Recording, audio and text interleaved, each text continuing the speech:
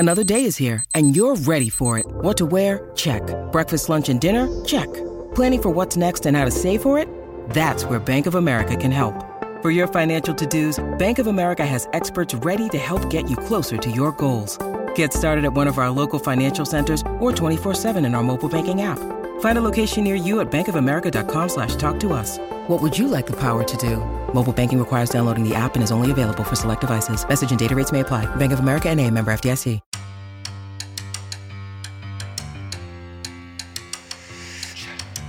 Welcome to the It Avs It Is podcast, your home for everything Colorado Avalanche on the Hockey Podcast Network. Here's your hosts, Griffin Youngs and Christian Boulay. Hello, everybody. Welcome back to another edition of the It Avs It Is podcast on the Hockey Podcast Network. I'm Griffin Youngs, joined by Christian Boulay, as always. You want to talk about a strikeout for the Avs over these last couple of days. No trades to talk about for the Avalanche after the deadline. Lars Eller's the last major move that they make. The Avs get absolutely destroyed by Dallas on the road in a very important game. And then the very next night, have a lead late against Seattle. A bad turnover ends up in the back of the net in the closing minutes of the game.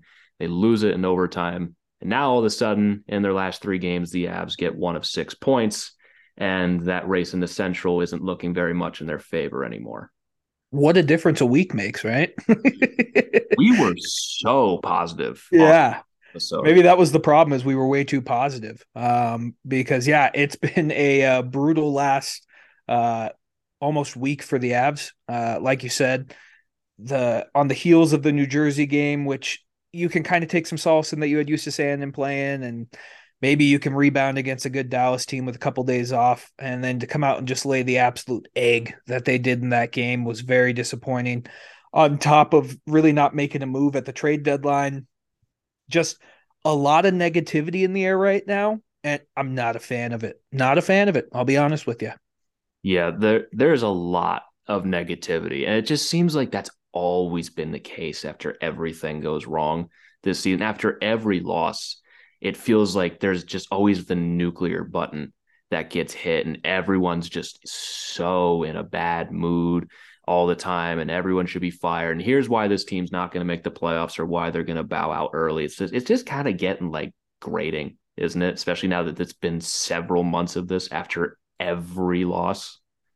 Yeah, it's brutal. I think my emotions would probably be a little bit different if we did the recording after the Dallas game, but after the Seattle game, where you're kind of just like a hope and a prayer. Like, the Avs did not play well in either game. Like, the fact they got 1 point out of the Seattle game was impressive, in the fact that Georgiev stole it for him, because it was 2 lackluster efforts. Bednar said afterwards, he said the team looked fried. And after this stretch of scheduling that we kind of thought maybe the Avs had worked their way through, I think we're starting to see the effects of all of those back-to-back games. I hope that's the reason for some of these performances. It's just a lot of games, but unfortunately it's not going to get any better in terms of frequency of games, because you do not have a 2-day break until after you play Minnesota on the 29th, and you have 2 back-to-backs in that stretch. So thankfully the schedule, difficulty-wise, is going to lighten up. The Avs have the Sharks on the second half of a back-to-back for the Sharks, this time around at least, at home in a game that they should absolutely stomp them. That game has no excuse to even be close. I mean, I would love to say that, but just based off of everything I've done, this game's going to be a lot closer than we think. My expectation is the game's going to be closer than we think. I'm just saying the Avs need to run them out of the building in this game. That is the goal. That's the goal, but we'll have to wait and see. But I guess we'll get started with this episode. When we last talked to you guys, the trade deadline, we were anticipating having to do an emergency episode. As it turns out, we did not. Because the only move was Anton Bleed got shipped out. I forgot he was even on the team. I'm going to be honest with you. Yep. And that was the only move. Do you even remember who he got shipped out for? Nope. Can you pronounce his name? Nope. Gustav Rydal. I All right. believe that is how that is said. Acquired from the New York Rangers. Who, if you told me that was made up, I would believe you. So Anton Bleed, no longer a member of this team. I don't think anyone's going to be shedding tears over that, but that is the only move that the Avs make after the Lars Eller deal. And this is the team that they're going to be trotting out for the rest of the season.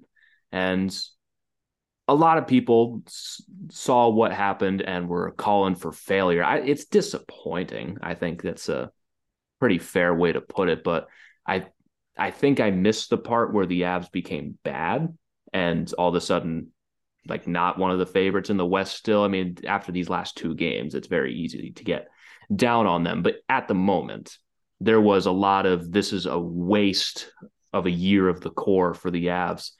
I just don't think there was anything there. I think this is what we talked about for weeks is that the Avs simply don't have a lot of assets to be moving for some of these high level guys, especially on the last day. It's not like just the Avs didn't do anything. It was a very dead day. It was trade deadline week. A lot of those moves were already made. I think it's very fair to be disappointed. I think there was a couple of things that probably maybe should have been addressed. If I had to pick one, I really think they should have addressed the back end a little bit, especially now that Manson's missing some time. And it's been a problem with injuries on the back end all season. But I think to say that they failed, I just don't agree, honestly. Yeah. I just don't know who else was out there after on Friday. Like, who could you have gone and gotten? Kulikov from Anaheim? That's like the only defenseman. Did you want John Klingberg? Yeah, like John Klingberg doesn't fix your defensive problems. So I get why people are frustrated because it does feel like we punted on this deadline, but I think they have nothing. They had nothing to trade. They had nothing. And the first round pick, it was only like it was going to be the 25th or later pick. Like, you're just not going to get a great player for that. Like, I think a lot of Avs fans wanted us to get like fucking Timo Meier.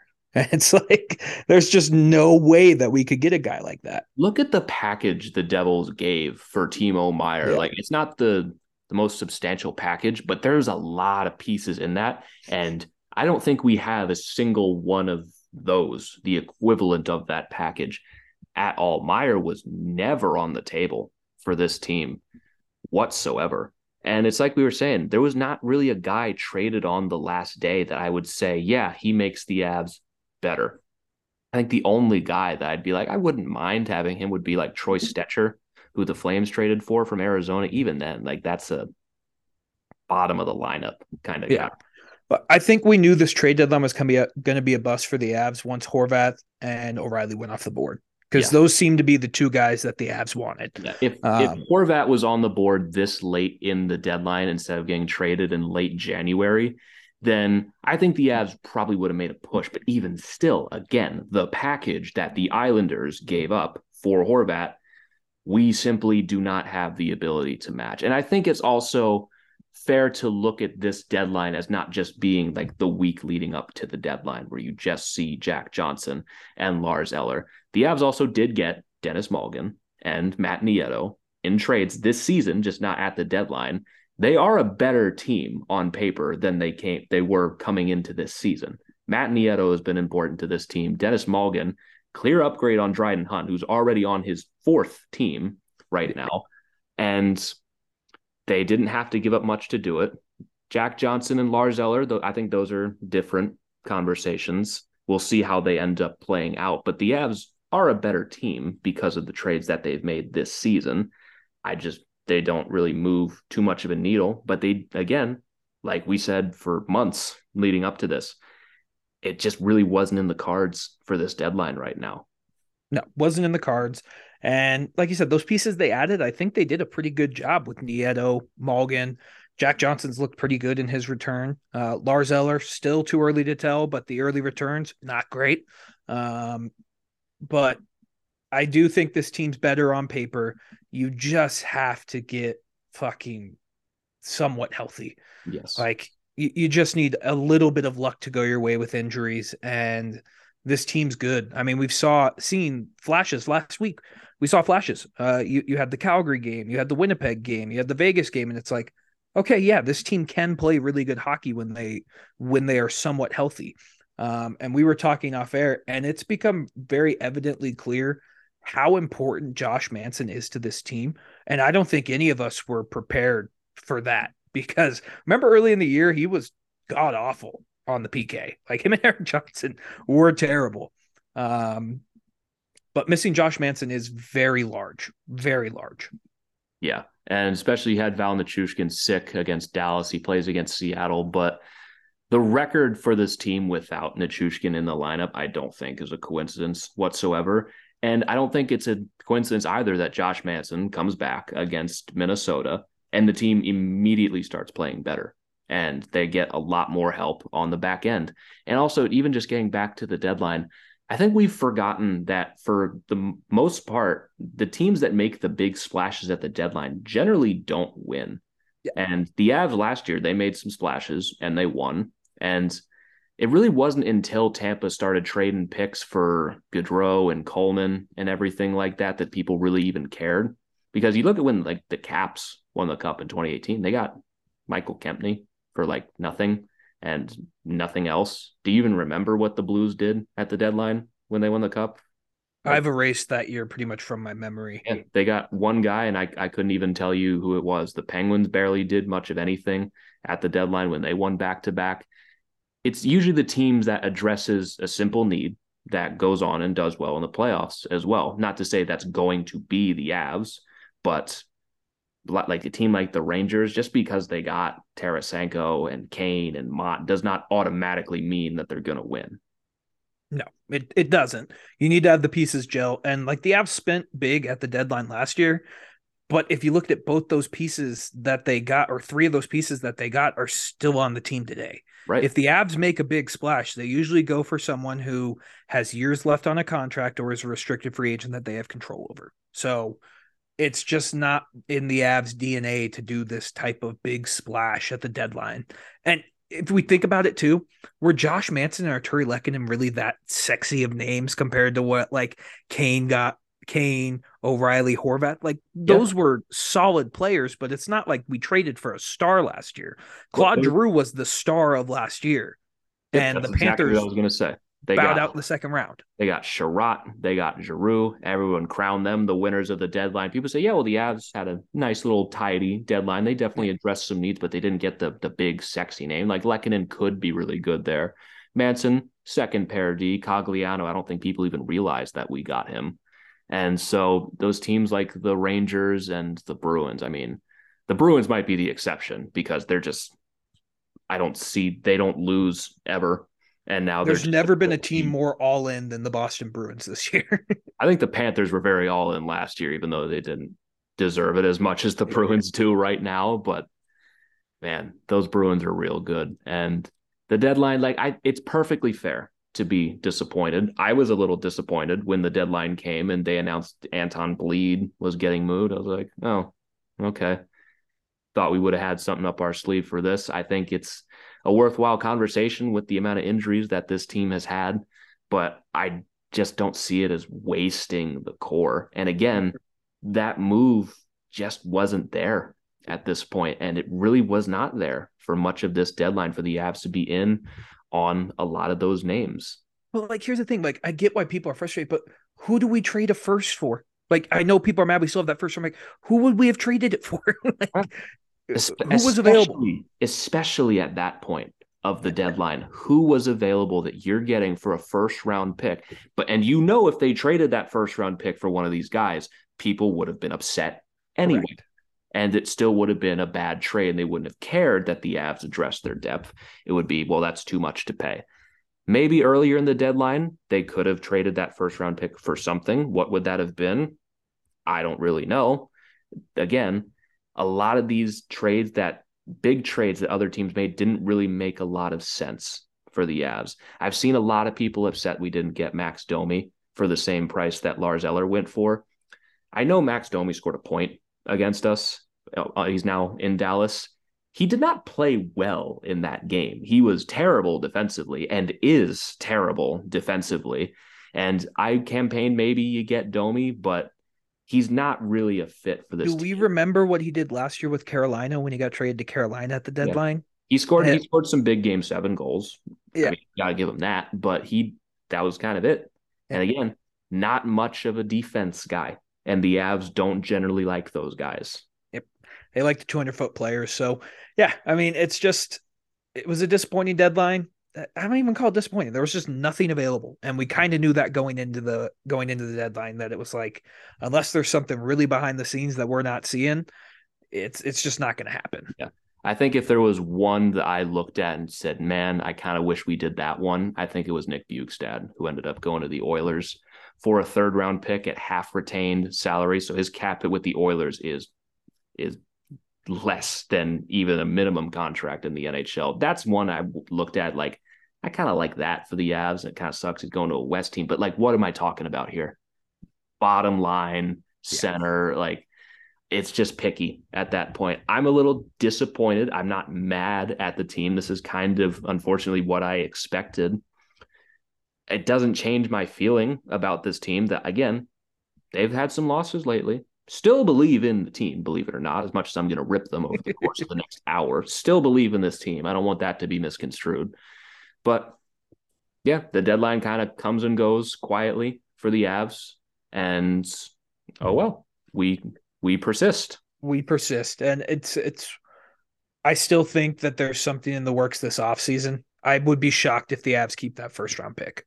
Yeah. I mean, the thing about still having the 1st round pick is now you still have it and you can just do whatever you want with it, whether that is trade it or just actually use it and use that to get a hopefully pretty solid prospect, hopefully with the last pick of the 1st round. I mean, there's usually some guys available late in the 1st round. This is a deeper draft than most.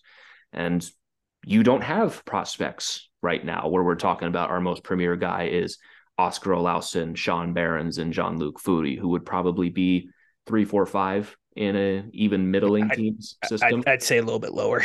Yeah, I'm being optimistic. I'm trying to be optimistic about it right now, but you can just use that pick, especially if the trade was not there for you to move it. And we're probably going to be talking next deadline about, do you move that 1st round pick? So, especially since you don't have any seconds for the next 3 years.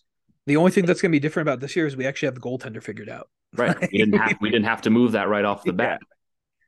That's the only thing different. But yeah, like you said, it was a bummer of a trade deadline because there wasn't much to do, but I really don't think there was anyone out there. I don't think there was anyone out there that was worth trading for. And we'll have to wait and see. But I agree with you. A championship team is in that locker room. Yeah. They're there. They just need to, 1, get healthy, and 2, just figure out what the fuck they're doing sometimes. Because it feels like some games they just check out mentally for like 10 minutes in the game. Like, did anyone watch these games against Dallas and Seattle and come to the conclusion that these teams are just so much better than us that we can't compete with them? Or were you frustrated with the Avs and how they played? Because you know they can beat these teams and they're making bad mistakes and playing sloppy hockey. If the Avs don't win the cup this year, it will be their own fault because they are good enough to win, but they're making bad mistakes right now that are costing them points. Yeah, very much so, costing them points. Total sidebar. I don't know if you saw this. I just saw Alex Ovechkin's at the Golden State Warriors Los Angeles Lakers game. The fuck's going on there, man? He's packing lips full of dip too. Have you seen that? He's having a great time right now. Respect, bro. But what are they in LA right now? They're playing the Kings tomorrow. Oh, okay. So that's why. I just saw that on SportsCenter, and I'm just like, what the fuck's Alex Ovechkin doing in that basketball game? He's not. It's like the last place I'd ever expect him to be at. He's just randomly at places sometimes. I feel like at any sporting event, it's worth it just to keep the camera on lookout for Obi. Like you just randomly, he's not even like courtside. He's just like in the stands with like other people. Would you like, I know Alex Ovechkin because I've watched him. Do you think anyone in the stands knew who that was? I feel like of all the hockey players on earth, I think Alex Ovechkin, just from his look alone, is probably one of the more recognizable ones. I feel like a couple people definitely did. But for LA, especially a Lakers game, maybe like he walked past half the people. They might be like, wait, is that Obi? Wait, the greatest goal scorer of all time just went by me. It's also the kind of thing like you're not expecting him to just be like in line with you for popcorn. Yeah, no, I just saw that and I was thinking, I was like, that's the most out of place I've ever seen Alex Ovechkin in my life. But let's get back on track. Sorry, I had to get off topic there because that just blew my mind a little bit. Um, like you were saying, their my thought process with the Avs in those games is the Avs lost those games more than I think the other teams deserve to win those games. Because if we're being quite frank, we can just dive right into the Dallas game. It was over after the first 10 minutes of the game. Honestly, that the puck dropped and I just had a sinking feeling about this game. It just didn't feel right, did it? No, didn't feel right. And just the Stars were more physical than the Avs. I still think the Stars took some liberties with some Avs players, took some hits that I think a little questionable, but they're playoff type hits. Um, if you're asking me, am I terrified of Dallas if we match up with them in the playoffs? Absolutely not. like, I just don't use the word terrified for any team yeah, maybe other than Boston in a playoff series. Because again, the Avs can beat the Stars in a playoff series. Would it be tough? And if the well, Avs yeah, play like this, will they beat them? Fuck no. But at their best, yeah, I think the Avs can take them. I'm not worried about that. yeah. I'm not worried about that either. I really think that if Josh Manson and Eric Johnson play this game, I think it's a totally different type of Yeah. defensive game because the Stars just bullied the Avs. They really just bullied them the entire game. That was my takeaway, especially from the early portion of the game. Is like they were just getting their ass kicked on the ice and in the box score and in hits. Lehkonen was just getting absolutely tossed around. No fault of his own, but the Stars were just picking on him all night long. And without Josh Manson in the lineup, who, when we played Dallas last time, was a pretty significant factor on the ice, it kind of does take a lot of the wind out of the sails of this Avs team. And you don't have Val Nichushkin on his birthday against his former team, which I think would have added a lot of energy. But this game really did kind of feel over from the beginning. You have the Robertson goal less than 4 minutes into the game that really set the tone. And the Avs really did not have an answer for much of this at all. No, it was just a pure and straight ass kicking. The only good thing that came out of this game is that I haphazardly watched the last 20 minutes of it and just did some other stuff. Because the Stars, I'll give credit to the Stars. They played a perfect game. Yeah, they really did. They played a really strong game. They came ready to go. And for them, like it should have been for us, one of the most important games of the season in a team that is actively chasing you down in the standings. And for the Avs, a team that you've been chasing down for more than a month at this point. The Stars played like it. The Avs just, for some reason, were not up for this game. And it's very baffling considering the game against Winnipeg, where that was a huge game. The Avs ran them out of the building. And a game against the Flames, the Avs played fantastic. The game against Vegas, the Avs played fantastic. Devils, they played very sloppy. And just for whatever reason in this game, they looked tired. They did, I don't want to say disinterested, but the attention to detail was not there. And this game, like you said, was over early. You could tell that this was going to get out of hand.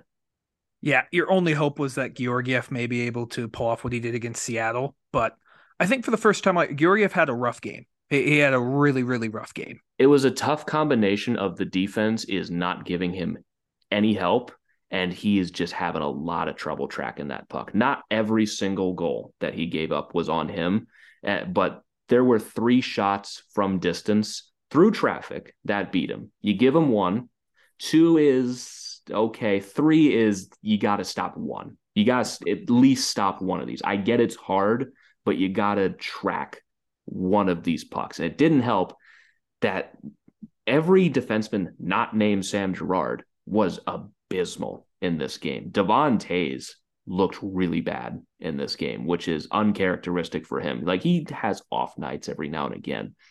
This was really bad from Devon Toews.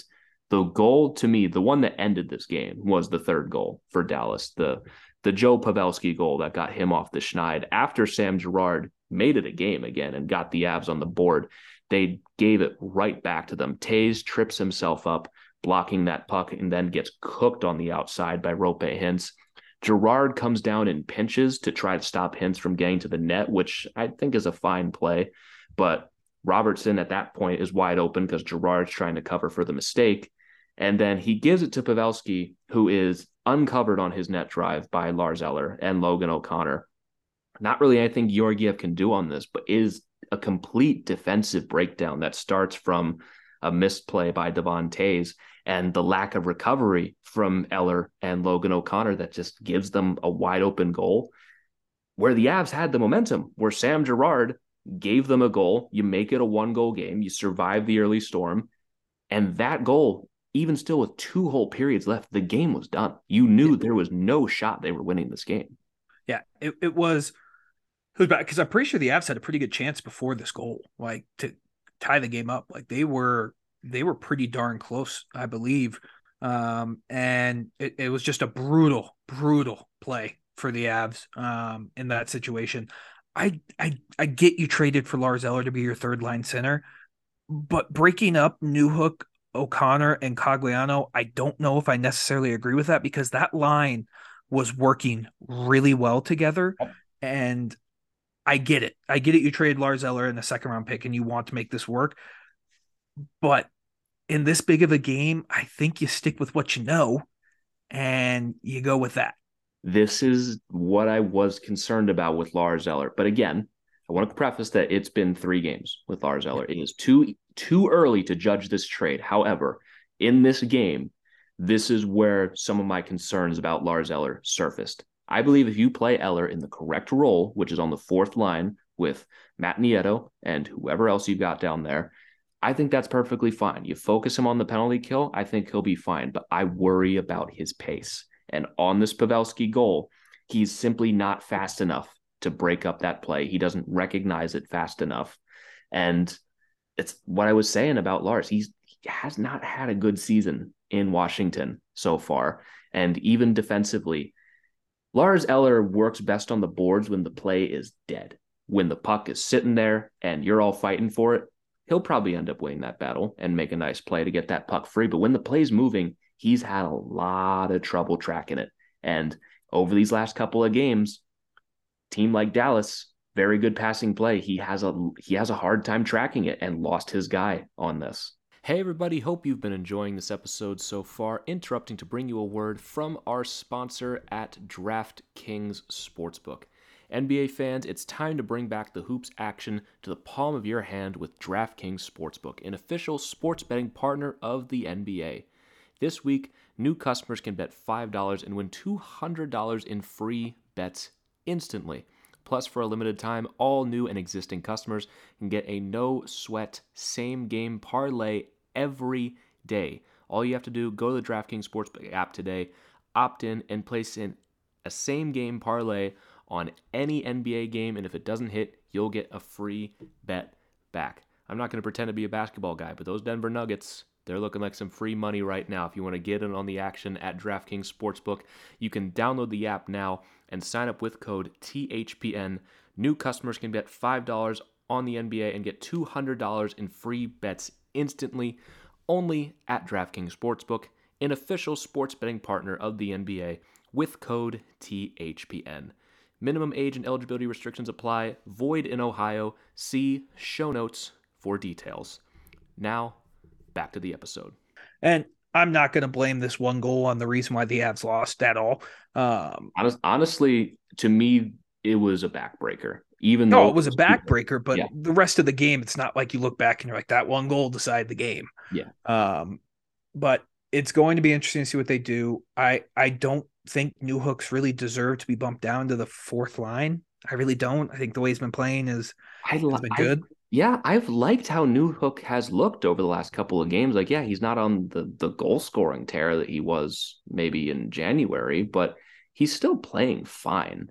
Yeah. And I agree with you. I don't like putting Eller in that role and giving Newhook less minutes. I just don't think that makes a lot of sense, especially when you had a really consistent line that was working pretty much every game with Cogliano, Newhook, and Logan O'Connor. They gelled really well together, and they have gelled for well over a month. And I just not going to question Jared Bednar, but I just don't agree with breaking that up.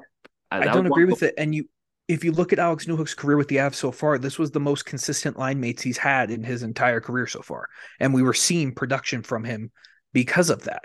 So I get it. You traded for Lars Eller, but man, I hated breaking up that line.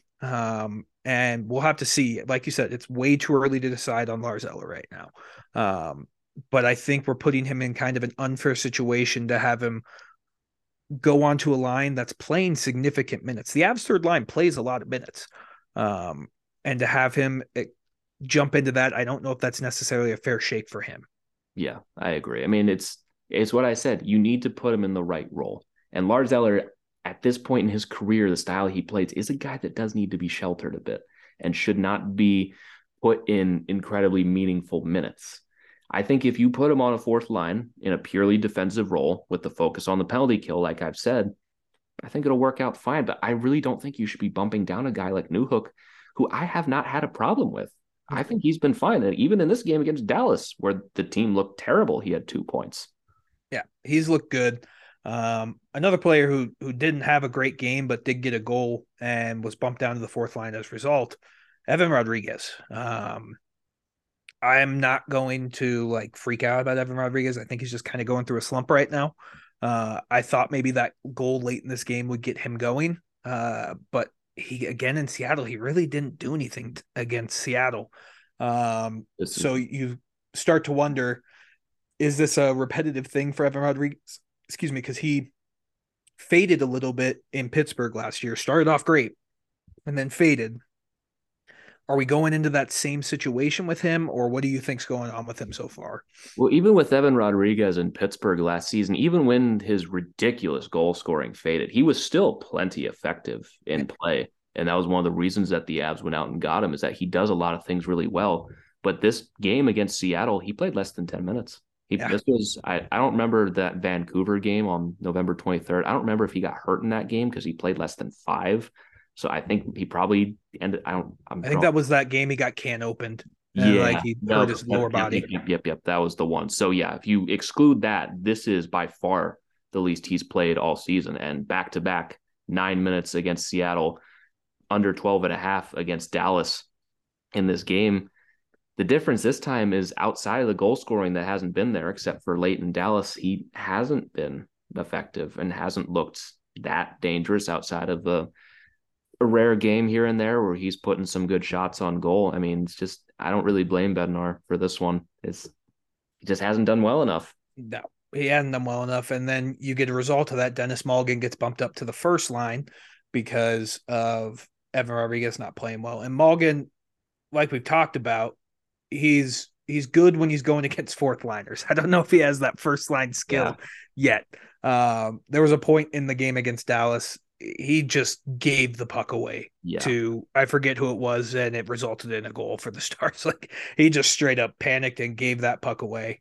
And it's been a thing we talked about with the Avs. And if there is one thing that I think could kill this Avs team, it is not being able to clear their fucking zone, man. Yeah. Like this Dallas game, they got forechecked to the death and they could not clear the puck.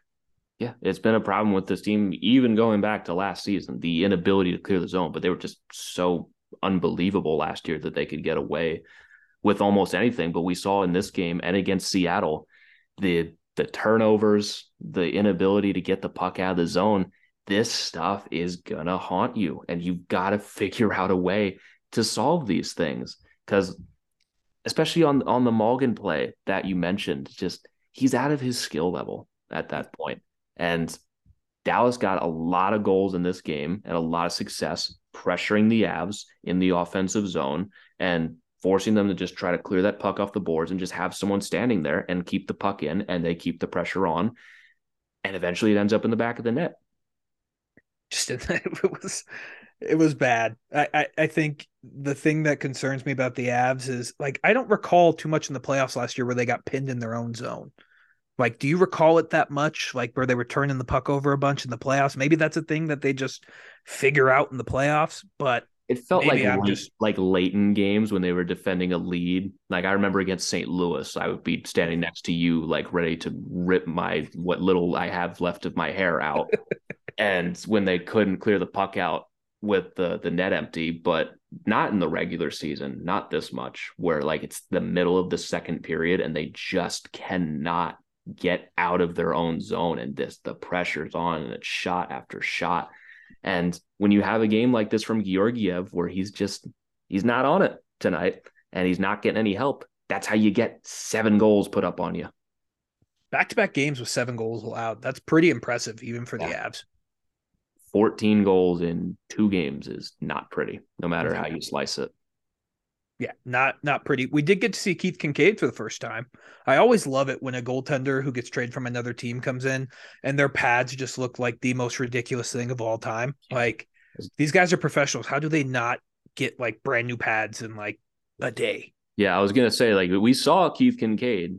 Oh boy, did we see him. He stuck out like a sore thumb out there, and I thought he was fine. Oh, he was. I didn't have a big problem with Kincaid. He didn't face a lot. He only ended up facing 9 shots in the game. He saves 8 of them and was able to give Georgiev enough of a night off to give the Avs a chance against the Kraken, which Georgiev played great in that game. And he almost stole him 2 points, but the Avs give that one late. Oh, they gave that one away late too. It's just been a mess for this team though. In this back-to-back. But like with Keith Kincaid, I think we can both agree. I haven't asked you this, but like he is better than what JoJo and Annunen would bring if we get worst case scenario. Kincaid is at least NHL backup quality in a pinch. When Frankie's back, he's not going to play, but he's been around. He knows the drill. He knows what to do. He knows what his role is. Well, I guess he doesn't know what his role is because they haven't told him. I don't think they've even really talked to him much since they've traded him, like he said after the game. But he's a professional. He's been around for a while. He's been on plenty of teams. He knows what to do. He can stop pucks occasionally. Doesn't have to be the best at it. He's the 3rd goalie on the team. He is the 3rd goalie on the team. So we'll have to wait and see what goes on with it. I totally thought you were going to go like a little bit farther there with that last sentence. No, I did. I was going to, but for some reason my mind just like fizzled. Then it's like where am I going with this? Yeah, no, you're good. I was waiting for you to keep going. Then you were just looking at me. I was like, oh, fuck. Yeah, now I got to come up with something. I was like, Christian saved me. I totally just lost my train of thought is still boarding at the station and I need a. Oh, that's great. But I mean, any other thoughts about this Dallas game other than thankfully it hit 000 and we could move on with our day? Yeah, I mean, thankfully, after 40 minutes, I had to go friggin' work. I can tell this story of the absolute disaster my day was yesterday with this power outage at UMBC and this whole surrounding area. Is I thought I was going to miss the first portion of this game and be able to watch like the last half. Exact opposite happened because it's like a little windy here and somehow a bunch of branches ended up on the power lines and knocked out the power to the entire surrounding area. So we had to push our playoff game back like 6 hours. So that was an entire mess. But thankfully that meant that I got to miss the 3rd period of this game where Dallas makes it 6-1. Cogliano hits double digits and Evan Rodriguez gets off the schneid. I think about like Newhook and that game he had against the Islanders. I think it was late October where he didn't even like have a point on the season, gets a meaningless goal in a blown game of the Islanders and kind of kickstarts him the rest of the way. I was hoping to see that with Erod. Maybe it still will. Good to see him just get back on the board. And Cogliano, nice to see him hit 10. Yeah, that's pretty cool. Good veteran guy. He deserves it. Robertson, empty net, 7-3. Looks like your average Broncos game this season. Just so we should be used to it at this point. But just an absolute fucking dud at a horrible time. A really, really important game that Dallas knew was an important game and crushed you. This was embarrassing. Like, just to put it as simple as it is, this was an embarrassing loss on ABC on the road in Dallas.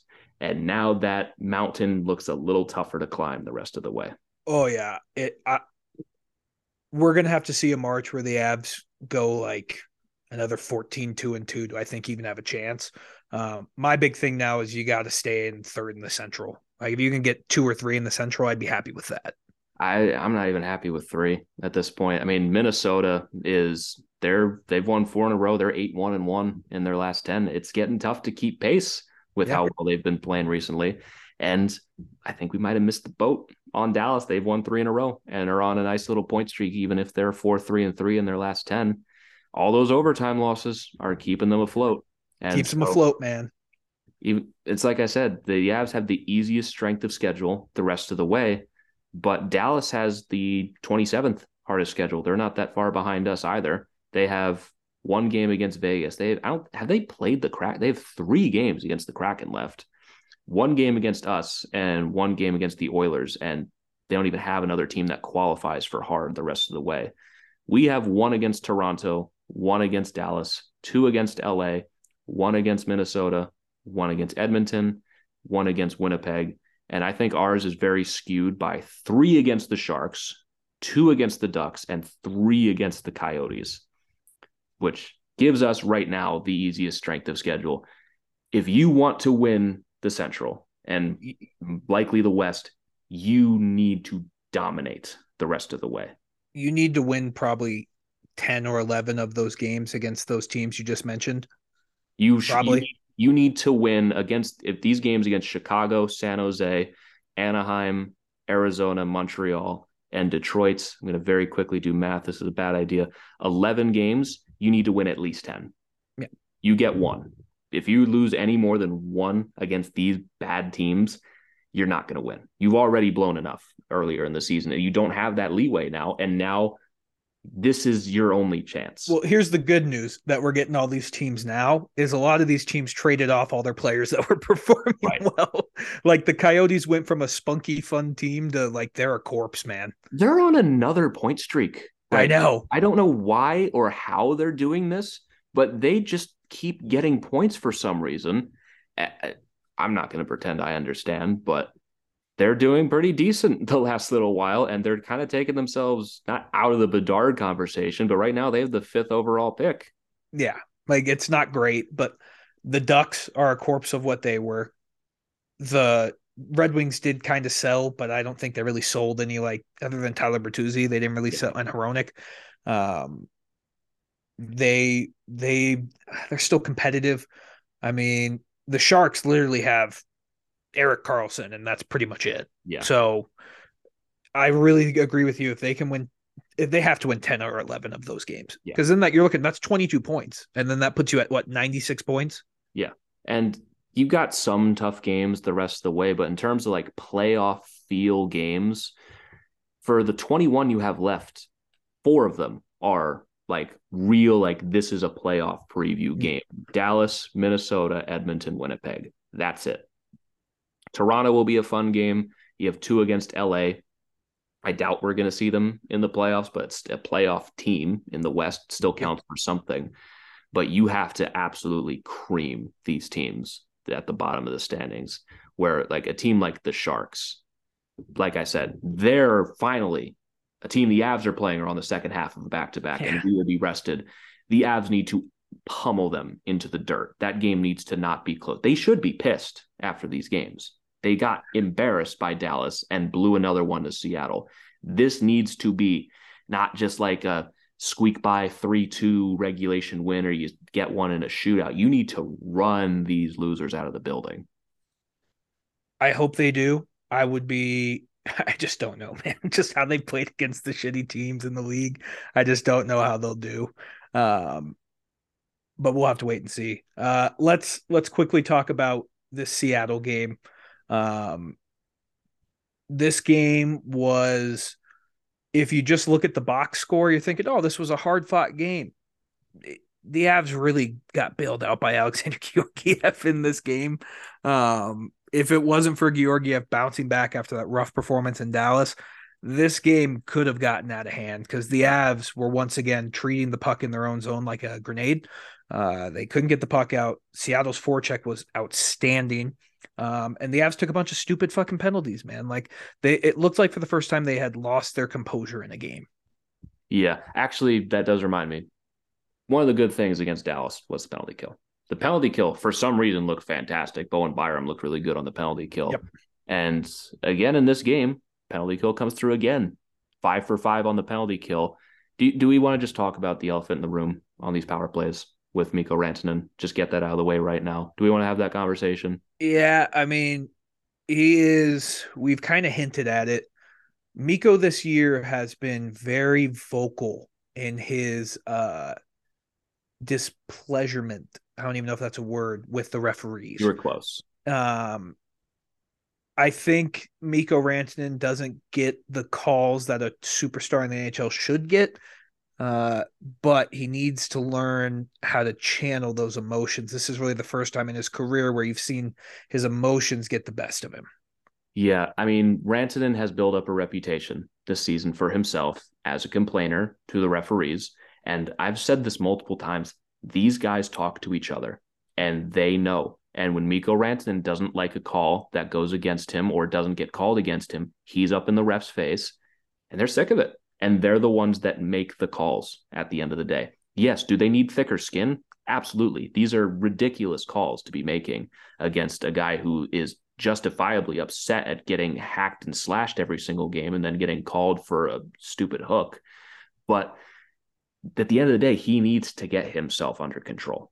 And he's not going to get a break on any of these. They're looking for this from him because they all watch each other's games. They all talk to each other. And they've been talking about how Mikko Rantanen has been giving them shit all season for everything that goes against him. Is he right? It doesn't matter. They're the ones that make the calls. They're not the ones that are going to change. He needs to rein it in. It's as simple as that. Is he right? Maybe. It doesn't really matter. Yeah, it doesn't really matter. I'm going to be honest.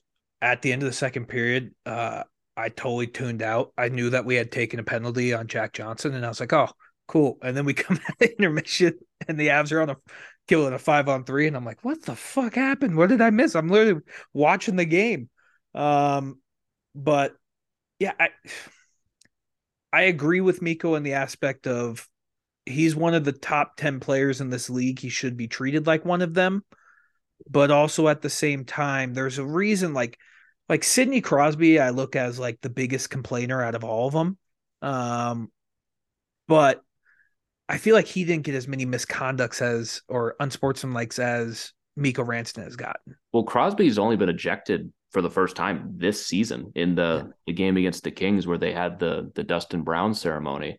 That was the only time he's ever been ejected. But how many times has this happened with Mikko now where he gets the extra call because he can't rein it in? Is this the fourth time that this has happened recently? Yeah. It's a thing. It's completely a reputation thing. It's unfair and it's bullshit, but it's reality. That's what refs do. And even if he doesn't like a call, they don't give a shit. They're not going to change it. And they're only going to mark that down and be like, if you open your goddamn mouth to me one more time, I'm throwing you in the box. And that's exactly what happened here. And luckily, the Avs penalty kill was up to the task and killed it off. But this could have been a very different conversation of a game if the Avs on a 2-minute 5-on-3, where Jack Johnson just got put in the box for tripping at the end of the period. Now it's a full 5-on-3 out of the intermission, not just a full 2 minutes. Right at intermission, they've got a full 18 minutes to plan this thing out. That can't happen. And it's fair to call something like that selfish. And people have complained about Rantanen not being invested at times. This is a time where he's too into it. And I think a spot where more than anything, this team needs Gabe back. And to have that leadership back in the room and someone to put an arm around Mikko and say, hey, buddy, rein it in. We've got this. Because the way Gabe handled it last year, remember with Nazem Kadri and everything? Like, yeah, he went on the mic after the game and stood up for his guy after the game. He did not get a penalty for it after the game. That's the way you're supposed to be handling these things. And I think that's where the lack of the captain on this team has come into effect. And I think it's going to stop because he would have been benched if he did not respond positively to it from Bednar. That's the quote Bednar gave post-game, is that Rantanen took well to it. And that's why he wasn't benched. I thought that wording was interesting, that he would have been benched if that wasn't the case. So hopefully this is the last we see of it. I agree with Mikko. He is getting fucked on all of these, but it doesn't matter. That's not going to change anything. He's, especially in the playoffs, when they're looking for things like this, you got to tone it down. Yeah, it's weird because it's funny how a year changes everything. Because at this point last year, we're like, is Mikko Rantanen just like even trying in these games? And now we're like, dude, you're trying too hard and you care too much. So we just need to find that balance for Mikko Rantanen. And I really, I agree with the part that where you're missing Landeskog is Landeskog would have handled that in such a more calmer fashion with the referee and been probably more like we saw it in like the behind the cup and he's like talking to the refs. He's just very stoic. And like there's a reason why he's the captain. Do I think Mikko Rantanen's a great leader for this team? Yes. But there's something to be said of what Gabe Landeskog brings, and that if you have your captain that can go out there and has that reputation with the refs of like, hey, like I can talk to you guys like this. I don't think Mikko Rantanen's built that relationship with the officials yet. If anything, it's been a negative relationship. He's built a relationship, all right, Yeah. and it's not good. They're getting really sick of his shit, and he's sick of their shit. It's very mutual, sick of each other's shit. But at the end of the day, the refs aren't the ones that have to change. They're not the ones that have to answer for their actions. Refs get away with everything. We have known this since the dawn of time. It's a constant as much as taxes and death that refs do not have to answer for their actions. You do. When you start giving shit to the refs, you have to answer for it. And I get it. He's upset. Be upset on the bench. Go break your stick in half on the bench. Don't like make stick gestures at the refs and like borderline threaten them. Like that's not going to do anything. If anything, is the exact opposite of helpful. The only thing that is ever going to do is put you in the box. And I get it. Every once in a while, emotions are going to flood.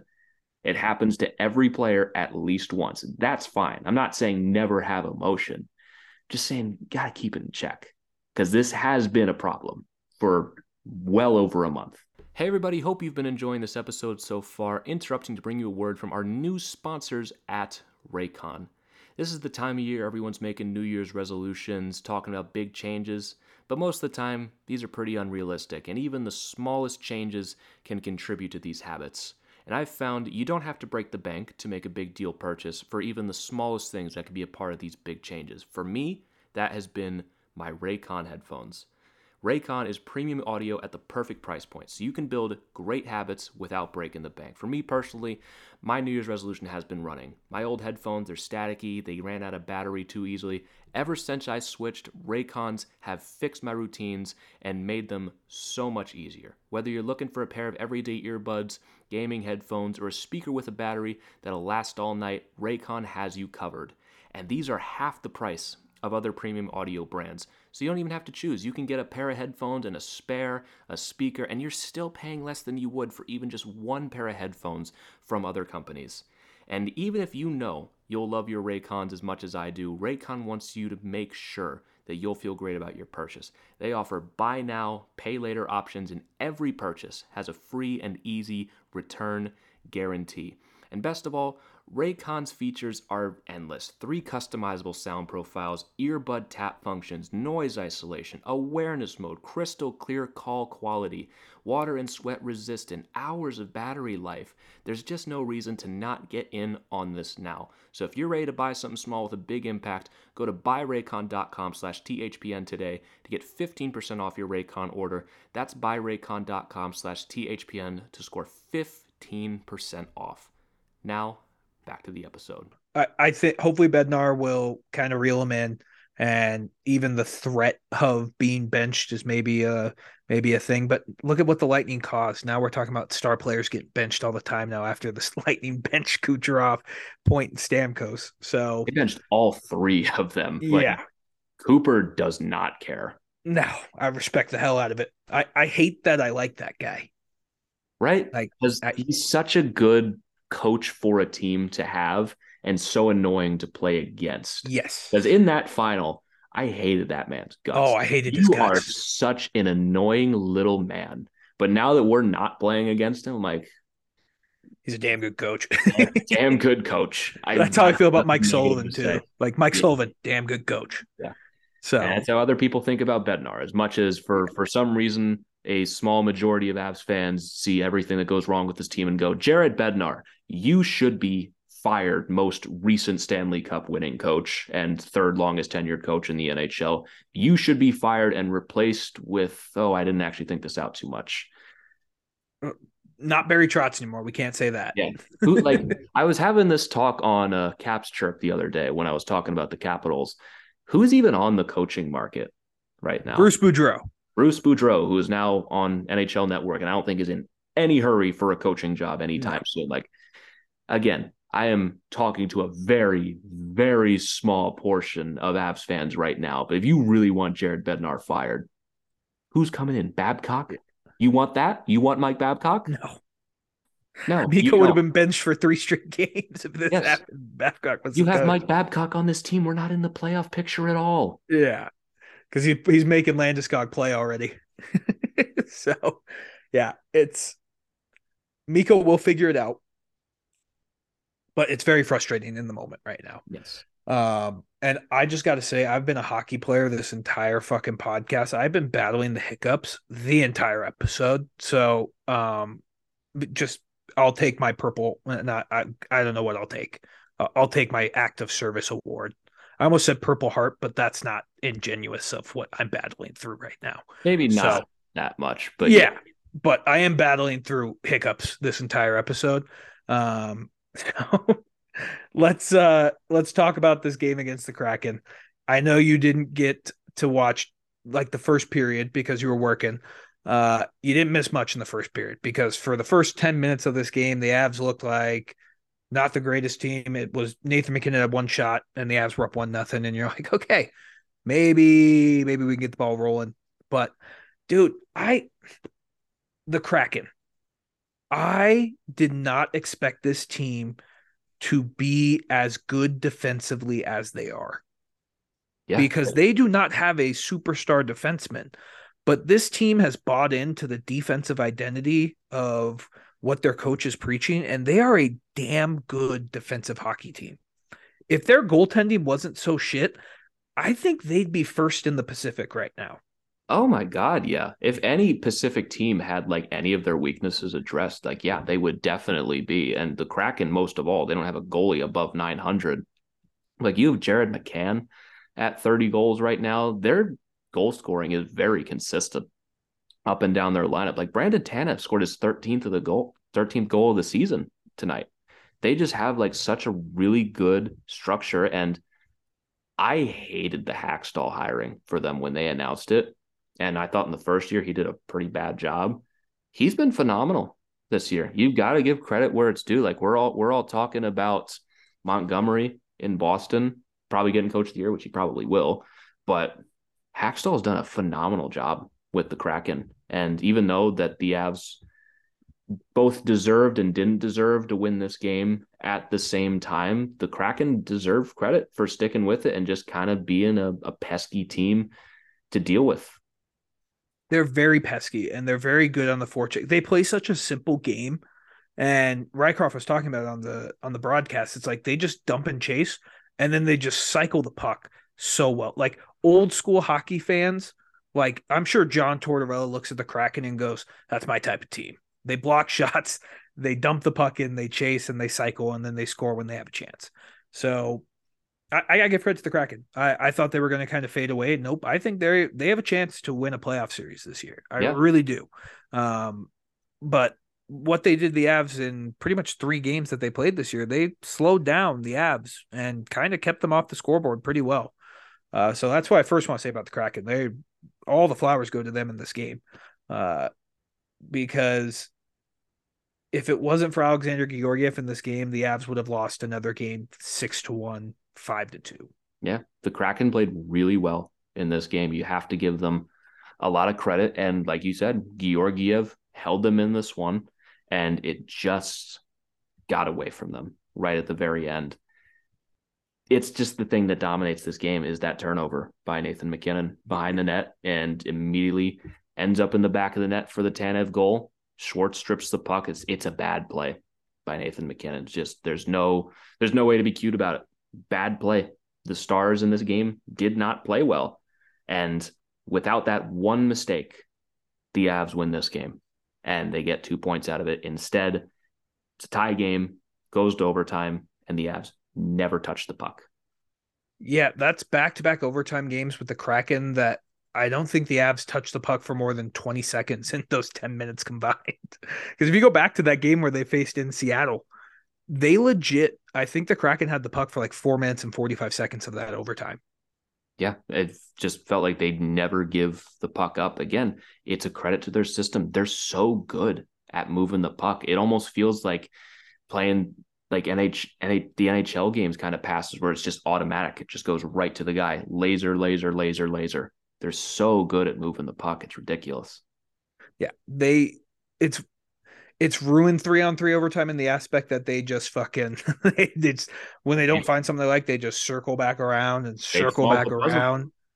They've solved the puzzle of 3-on-3. It's just you can't lose if they never have the puck. Right. And then you take your chances in the shootout. Yeah. Like even if you don't score, again, like it was the first time we played them where we did win in the shootout, you take your chances in the shootout, which is why I don't think the shootout should exist. Yeah. But in this game, it works out for them. But to get beaten on that stretch pass at the very end in 3-on-3 is pretty brutal. Well, it was just rough because JT Compher and Devon Taves were on the ice for like 2 minutes and they were defending that entire time. And then the second they get down there to go make a change, I don't know why both of them went. I think that was just a poor line change. I think only one of them should have gone. But yeah, I agree. Like that was the third or fourth breakaway Georgiev faced, and that was the one that beat him. Yeah, and again, perfect shot, like off the bar and into the back of the net. There's really not much he can do on that. Like really any of these goals that win. Like I felt bad because he got torched against Dallas. Wasn't all his fault, but he didn't have a great game. Comes back the next night with a damn solid performance, and they can't finish the job for him. No, it was like the opposite of the Minnesota game. Like Georgiev could have easily stole the Avs 2 points, but he can only do so much. And that turnover by Nathan McKinnon, man, that was like the first one we've had. Like I hate to sound like an old head, but I feel like the Avs try and get so fancy sometimes on their exits instead of just lofting the puck out. They try and do like these crazy exits, and it's like, just be simple. Get the puck out of the fucking zone. Like every play doesn't need to be a breakout play where you go get a scoring chance right away. It just doesn't need to be. So I pretty much knew once Tanev scored the tie, I was like, there's no shot we win this overtime. There's a 0% chance.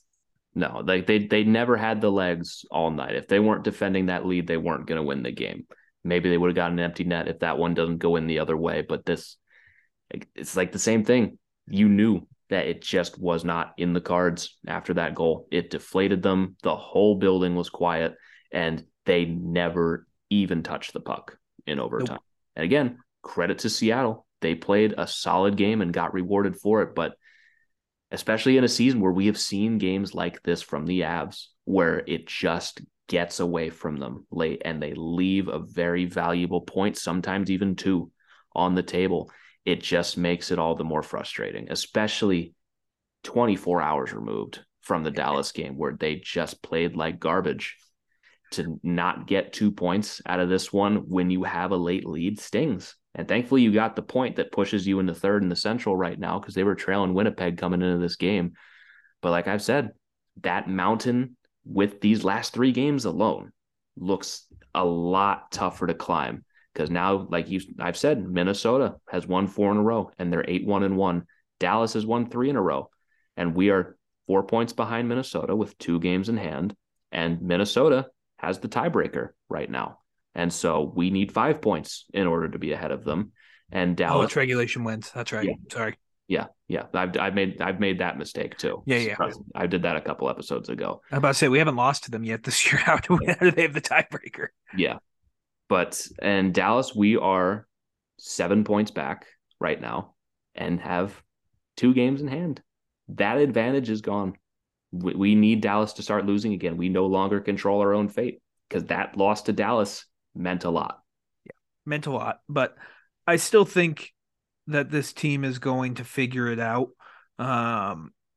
We were talking about this back, I think it was in December, where it's like it's going to be a total flip of how the end of the season was last year, where it was like everything was a cakewalk going in. It's going to be a fight. Like we are not going to know our position, I think, until the last week. And maybe the last week may not even be like fully in there.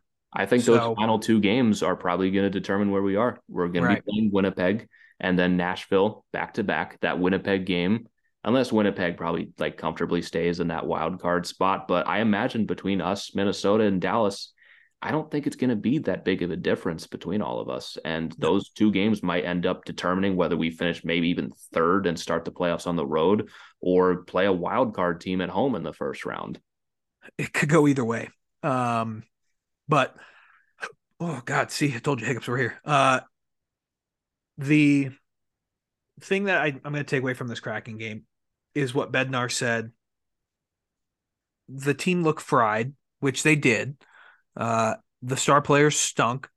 We've gone this whole episode with Frenchman. Cale Makar's back.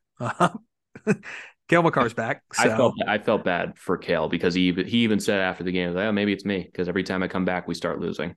Yeah, no, he just needs to shake up the rest a little bit. And we saw it a little bit in this Kraken game. That pass he made to Mulligan to give the Avs a 2-1 lead was beautiful, vintage Cale Makar. He just needs to shake the rust off. He'll be back. And he hit the crossbar tonight. Like, he could have easily scored. So more games he gets under his belt, the better he's going to get again. And I really just need to see the star players step up. And that's why I'm hoping, as we pivot to this game on Tuesday against the Sharks, we've talked a lot about it. For the first time that me and you think all year, the Avs have faced a team that's playing on the second half of a back-to-back. This is, I hate to say a game against the Sharks is a must-win, but this is a must-win game. It's a must-win for a different reason. Yeah. You're not trying to chase them, but if you lose this game, that's a big problem. Oh, you thought tonight was toxic on Twitter. If we lose to the Sharks. people don't need much of an excuse to start getting toxic on Twitter. We've seen after wins that people aren't even happy. Right. God forbid you ever lose a game, and God forbid you lose this game against the Sharks. You have zero excuses. I don't give a shit about injuries. That team sucks. They are on the second half of a back-to-back in your building, and you should be pissed, and you should run them out of the building. You should have like a game where McKinnon's getting a hat trick and Makar gets 5 points. This is the get right game of get right games. These are 2 points that simply have no excuse to not be in your back pocket. Well, we've seen the Avs in the get right games so far this year. I think it was the Ottawa game after the Chicago game where we lost in Chicago. I think Ottawa, we came back and we beat them 7-0. Yes. We need that type of effort. We need that type of game out of the Avs. So I think they do it. I don't know who's going to be starting in net for the Sharks. Is Reimer still even playing and Kakkonen? Is that his name? Seems like it. Yeah. So the Avs should win this game comfortably. They should. And you need to have a get-right game. And then you get ready for LA on Thursday. That's going to be a fun one. But I'm going to go, I can't say 7. Screw it. I am going to say, I think they win the game 7-0, 7-1. I certainly hope they do. I don't even know if I have a score prediction for this game other than I don't care. Beat the shit out of them. This is a game that why would you take this lightly right now, where the way you've played against bad teams so far in the past this season? Crush them. This is the time of year where you need to be figuring stuff like this out. And I want to just see a game where they're just clicking on against a bad team and just put up 7 and just embarrass a team and show that like you don't even belong in the same league as us. Yeah, I think they will. I really do. I think I'm getting big flashbacks of the Columbus back-to-back last year where they lost both those games and then the Canucks came in that next day or that next game. I'm getting big vibes from that game for this game. I certainly hope that's going to be the case. But again, no reason to not absolutely run this team out of the building. I think they will. I think we're going to right the ship. I think we're going to beat the Kings. And then you end the week with Arizona on that Saturday. I feel good about it. I'm feeling good. So I think this is a week. I would just die of laughter if by this time next Sunday we're talking about the Avs are on a 3-game win streak. Like, would that shock you in the least? No, they're playing San Jose, LA, and Arizona. In my opinion, you should be on a 3-game win streak. LA, we'll see about that one. That could be a sneaky tough. It's gonna be a fun game. It's gonna be a fun game. LA's a decent team, but it's not really a game you can really be affording to lose right now. You've got to be taking care of business right now. So I'd argue, yeah, you should be on a 3-game win streak coming up. And again, even just going back to the deadline, I don't think there was really much that they could have done just to wrap up that conversation from earlier. I'm disappointed, but again, I'm not too bothered by it that much. And again, all the big moves were already made. And just to finish, like, did you see anything that the West did that makes you go, shit, we should have responded to that? I don't know, man. The Coyotes have been stockpiling. They got Shea Weber, Pavel Datsuk, You fucking got like, Voracek this yeah, deadline. like that Arizona team's kind of scary. But no, God forbid there's ever an alumni game. yeah, they're gonna crush everyone. Um, no, the West. I mean, the biggest trade was Max Domi, and then Yeah. Corpusalo going to the Kings. Like that was pretty much it. So yeah, I nothing in the West really scares me. I think there was an opportunity for the Avs to do something. Like they had a chance, but I don't think there was anything that materialized. Yeah. So you just go forward with it, and this is the team you got. And I still think this team's capable of making it to the Stanley Cup. Yeah. I'll put it like this. Nothing that the West did makes me think this team isn't going to the Stanley Cup final. It's the things that the Avs have done in games that makes me think that they wouldn't go to the Stanley Cup final. I don't think that, like, Dallas, like, yeah, good team, could end up going to the Stanley Cup final. If the Avs don't beat them in the playoffs, that's their fault. They are good enough to beat them. The Oilers, after last year and after how we've played them this year, if we're not beating them in a playoff series, that's your fault. Yeah. Minnesota, like, maybe, I don't know, they've been playing well recently. You're not beating that depleted team in the playoffs. That's your fault. Yeah. So I still have faith in this team. I really do. These were a tough couple games, but it's a long season. We're getting close to the end of it, which is crazy to think about. We're in the final stretch now. 21 games, man. Yeah, it's crazy. But I do think the Avs will rally this, and they'll be fine. So I'm going to take a deep breath, beat the shit out of the Sharks on Tuesday, beat the Kings on Thursday, and then beat the Coyotes on Friday or Saturday, and we'll both be happy campers next Sunday. Yeah. And I also like the conversation about, like, well, the East is really loaded up. That is a problem 4 rounds deep. Way later problem for us. Like, yeah, maybe you get to the final and you play Boston and they added Orlov and Bertuzzi and Hathaway, and maybe you question, should we have added more? What move were you making that makes you that, where you're all of a sudden not the significant underdog in a playoff series? Right. Like I still, again, if they go to the final and more likely than not play Boston, the Avs have a shot more than any other West team, especially if they get healthy and Gabe comes back and really makes a difference on this team. They have a shot.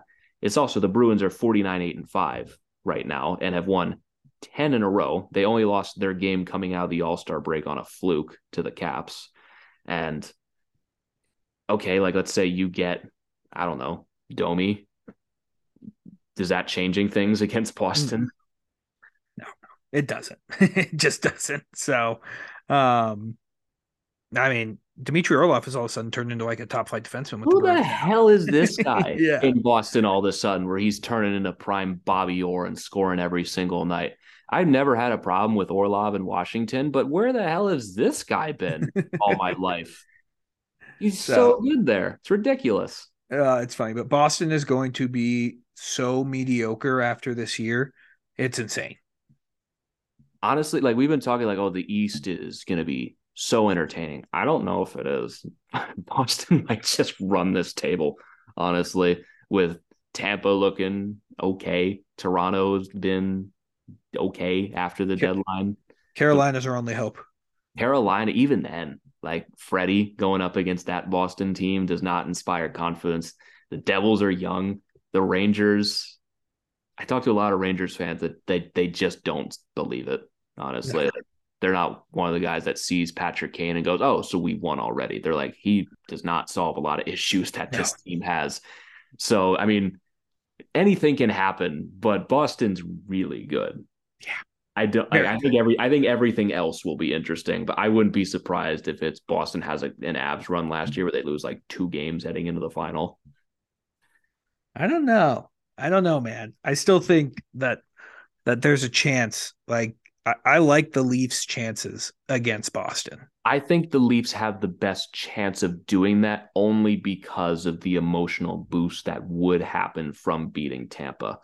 But I also think that it is hilarious that if the Leafs do beat Tampa, and slay the first round demon, where they're going to celebrate like they just won the freaking cup, they have not just the Bruins, but potentially one of the best regular season teams of all time waiting on the other side for them. I think that is so hilariously cruel and funny because if the Leafs do win that series, they're probably winning the whole thing after slaying those two back. Oh, yeah.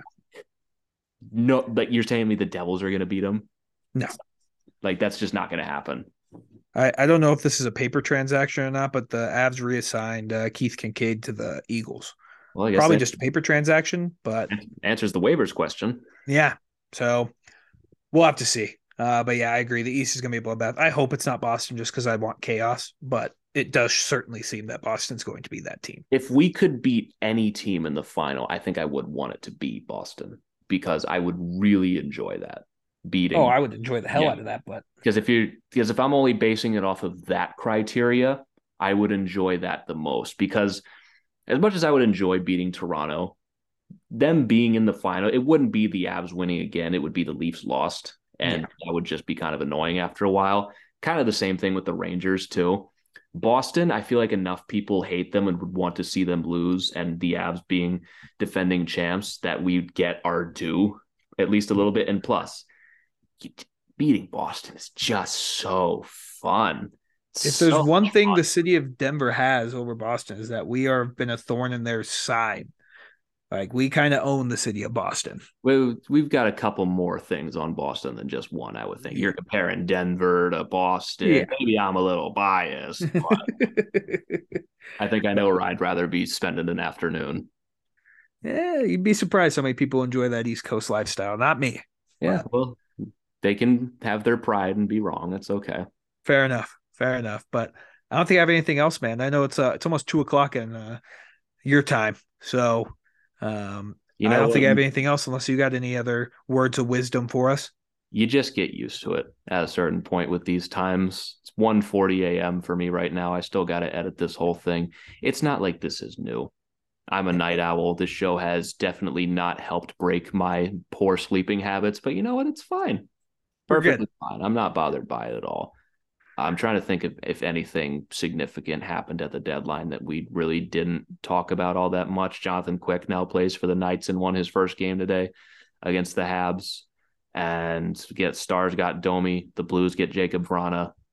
And really not much happened. The Penguins got Nick Bonino. The Jets got Vlad Namestnikov. Like I was saying, there wasn't really a West team that made like the move that like changes the landscape. The closest you get is Ekholm. And I'm just not worried about that because the Avs destroyed him against Nashville last season in the playoffs. He got absolutely torched against us. So I'm not sweating that one too much. And the Wild got Sundqvist and Klingberg. I saw that and I was like, oh, thank God they got Klingberg. You put McKinnon against Klingberg in a 7-game playoff series, he might put up like 16 points. Probably. Yeah. Very much so, probably. I mean, that's really all I got on the trade deadline. I think the Avs are going to be fine. It's incredibly frustrating to see these performances after they played so well for 3 straight games, but I think they're going to get it back. It's just been a roller coaster this season.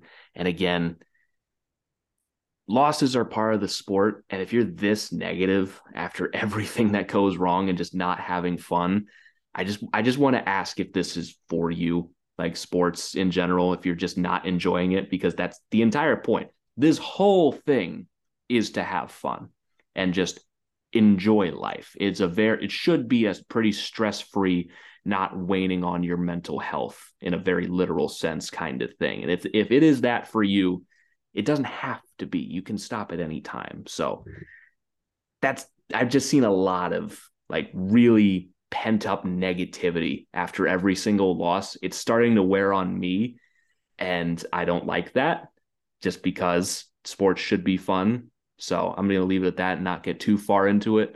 And I think we're ready to wrap this one up here as the clock ticks towards 2:00 for me here. I still at some point have to edit this and post. I mean, it should be up in 17 minutes for me, at least. That's the time I try to get these up by. So we're going to wrap this one up here. Thank you all so very much for tuning in once again to another edition of the Tell It Avs It Is podcast on the Hockey Podcast Network. You can use promo code Tell It Avs It Is on SeatGeek for $20 off your first order of $50 or more. If you want to follow us on Twitter, you can follow me at GYoungsNHL. You can follow Christian at Christian_Boulay, and you can follow the show at Tell It Avs It Is. But again, thank you all so very much for tuning in, and we will catch you all next time talking about what should be an ass-kicking for the Avs against the San Jose Sharks, and I will not accept anything less. But until then, let's go Avs.